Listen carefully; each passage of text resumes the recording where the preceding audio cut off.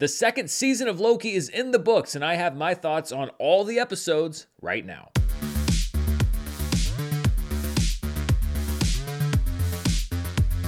Hello everybody, I'm Dan Merle here with my thoughts on the second season of Loki, which just wrapped up on Disney+.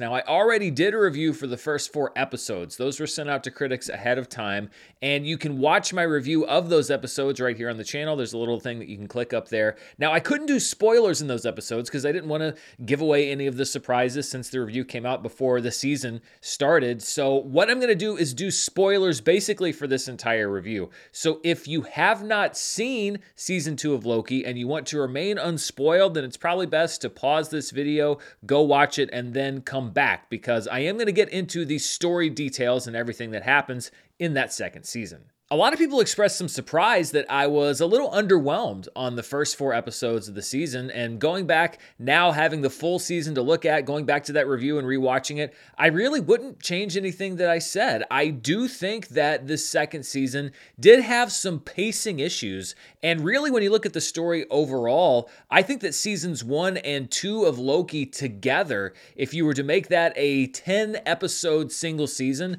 would have made a stronger story with perhaps a better through line than we got with 2 separate seasons. It really hasn't been a secret that Disney Plus kind of issued an edict when they were developing their initial series of shows, and really up until the last 6 months or so, to produce as much as possible to attract subscribers to their streaming service. And I think what that might have done is caused some of the creators to think perhaps a little bit small on some of their shows. Now, this is with the acknowledgement that there were 2 different creative teams on Loki Season 1 and Loki Season 2, so I don't think it was an issue of, oh, we had one story that we were told to split into 2 seasons. But when you look at these 2 seasons together, I think that it really tells a pretty satisfying arc as far as Loki's character. He goes from the selfish god of mischief who's rescued from this timeline that he isn't supposed to survive, to the selfless god of time, essentially, who gives up basically everything in order to save the universe, to find a way out. He has the glorious purpose. He has the power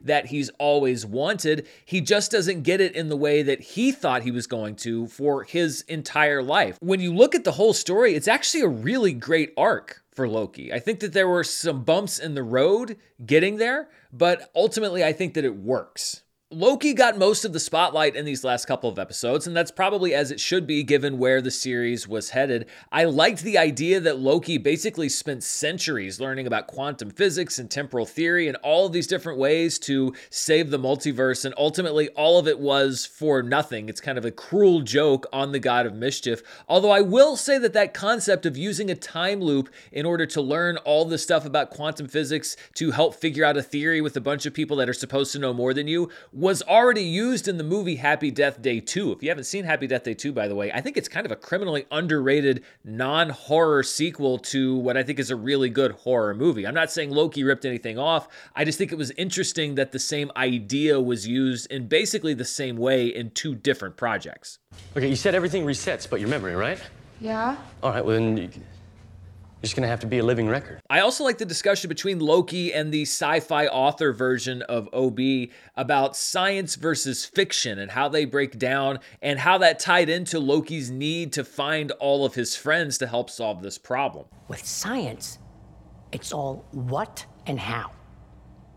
But with fiction, it's why. I think the only drawback to a lot of that stuff, especially in episode 5, was that it didn't ultimately really impact the end game of what Loki had to do. Some might call it a little bit of filler, but it was at least entertaining filler, and it was well-written filler, and it did bring the character to a place that ultimately got him to that final destination. Plus, we finally got to see Mobius on a jet ski, and I think that was on everybody's list to see before this show came to a close. I don't know if there's going to be a Loki season 3, but at least we all got to see that. The one character who I thought was a little bit ill-served this season was Sylvie. She was such an integral part of season 1, and there was so much connection between her and Loki, and I think a lot of that was lost in the shuffle in season 2 until you got to that final episode, and then we sort of returned to that same conflict that the 2 of them had already been having, but it felt a bit abbreviated, and it was basically down to one, what I thought was really well written and well acted scene. It's not enough to protect the sacred timeline, Loki.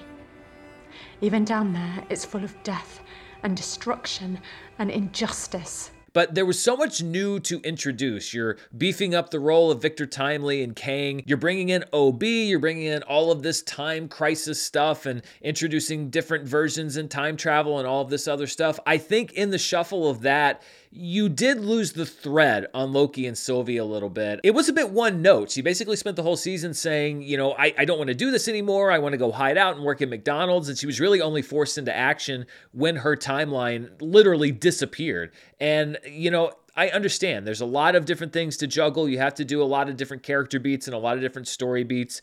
But I think that the Sylvie storyline is one that I wish there had been a little bit more time and attention paid to. And then we have Kang, and I mentioned in my previous review that Jonathan Majors' performance as Victor Timely really didn't work for me. Of course, that fourth episode ended with Victor Timely being turned into spaghetti by all of that temporal energy, which I thought was a great way to end an episode. And they really kind of, it seemed to me, sort of de-emphasized him more so in these last couple of episodes. And then we got the return of He Who Remains. Now, I will say that I actually liked Major's performance as He Who Remains better in this season 2 finale than I did in the finale of season 1. It was a little less over the top. I think it was a little bit more menacing and a little bit more in line with what I felt worked best with that character at the end of season 1. My variants are already out there. We'll find them. There's too many. I won't stop. Doesn't matter. Never stopped me before. I know, champ.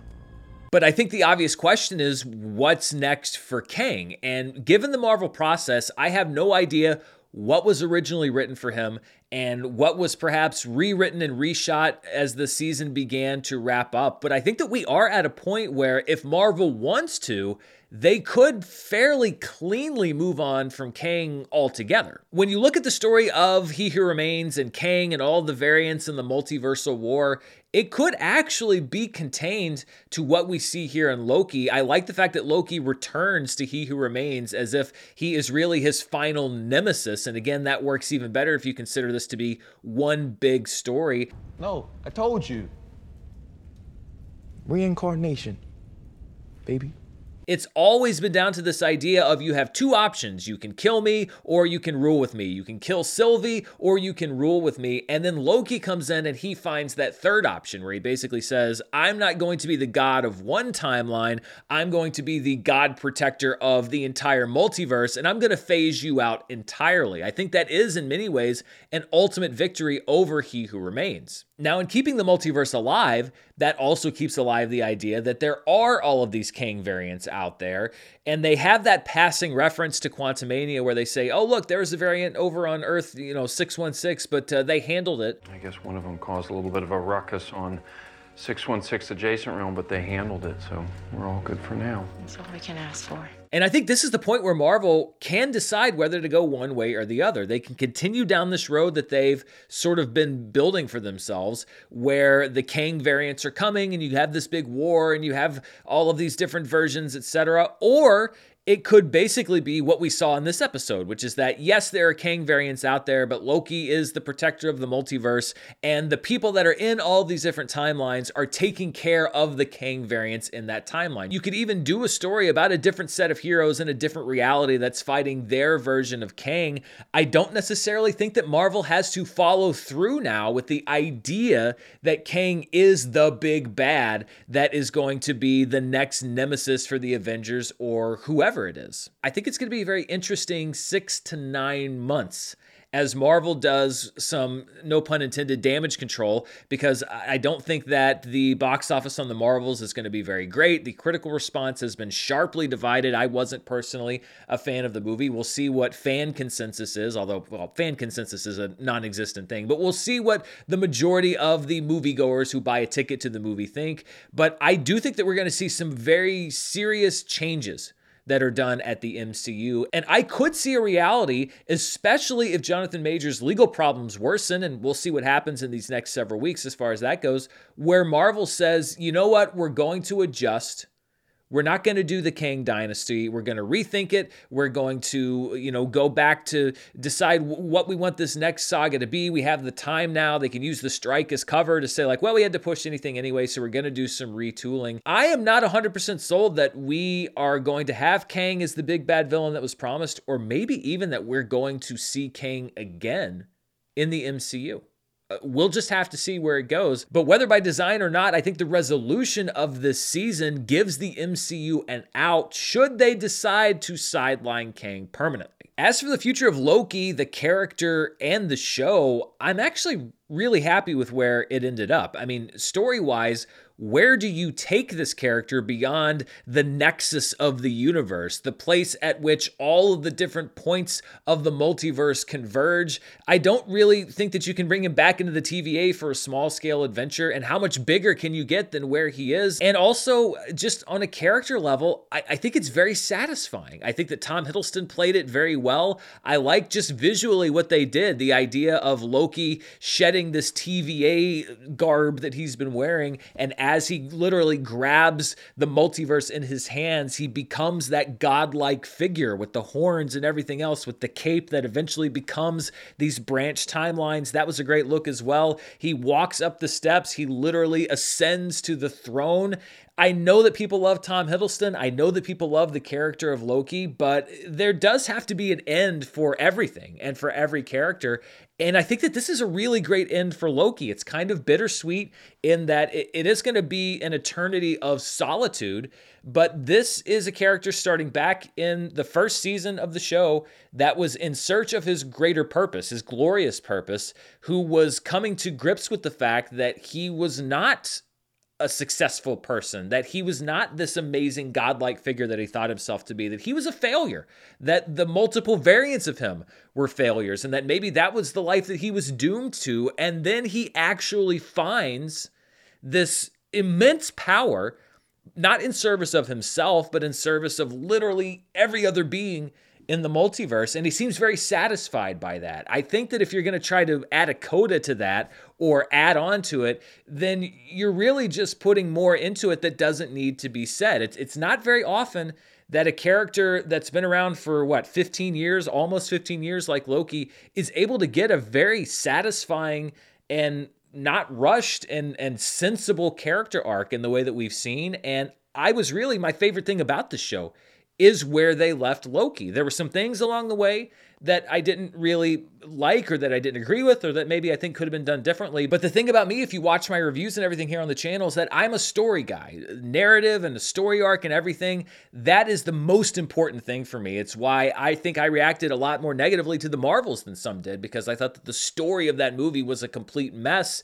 Here, I thought that the general through line was strong, and more than anything, I thought that it was a great arc for Loki, and I don't want to see it messed with. And when you look at the two seasons together, I see season 1 as a really interesting introduction to so many different concepts, variants, and Sylvie, and the TVA, and Mobius, and He Who Remains, and the idea of a multiverse and a multiversal guardian in the sacred timeline. And then season 2 introduced some other interesting characters like OB, and we had this timeline crisis, which I thought was generally pretty interesting. The Victor Timely stuff didn't quite work for me, and I think that the second season was a little more uneven than the first, but I think it paid off the concepts that were set up in season 1, and I think that that's generally what you want from a series, and especially from a limited run series like what these are intended to be here on Disney+. So I know this might be a controversial take, but I don't even really know if I want a Loki season 3, because I'm happy with what we've gotten. So revisiting this whole second season, the first 4 episodes back in that first review, I gave a grade of it's fine. I will say, based on the strength of these last 2, and particularly the finale and where it took Loki, I am upgrading the season grade to it's good, and I would recommend it. It's maybe not one of my favorite Marvel things of all time, but it has some of my favorite moments and pieces, especially when you combine season 1 and 2 of any Marvel project. And I think that the thing that ultimately saved Loki was that it felt distinct, and it felt centered on its main character, and it still had a role to play in the greater universe, and we'll see if that continues to play out or if it was maybe a little bit more constrained than was originally intended.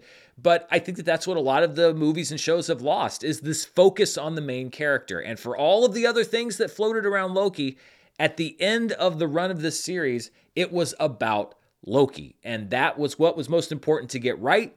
And that's what the show, in my opinion, did get right. So those are my thoughts on Loki Season 2. What do you think? Did you like seeing Loki take his final form and finally his throne? Be sure to stay tuned right here on the channel. I actually have a video coming out next week called If I Ran Marvel, which basically puts me in Kevin Feige's chair, where I give my thoughts on what I would do if I were able to do what I wanted, really, with the MCU. And there's even some things that this very show addresses. I've already done the show because I'm going to be away, but there's a couple things that I think this show does right that I would have suggested for Marvel to do. So be sure to stay tuned for that next week. And I'll still have reviews and stuff coming out over the next couple weeks. Thanks for spending part of your day here with me. Be sure to stay safe, and I'll see you next time. Bye.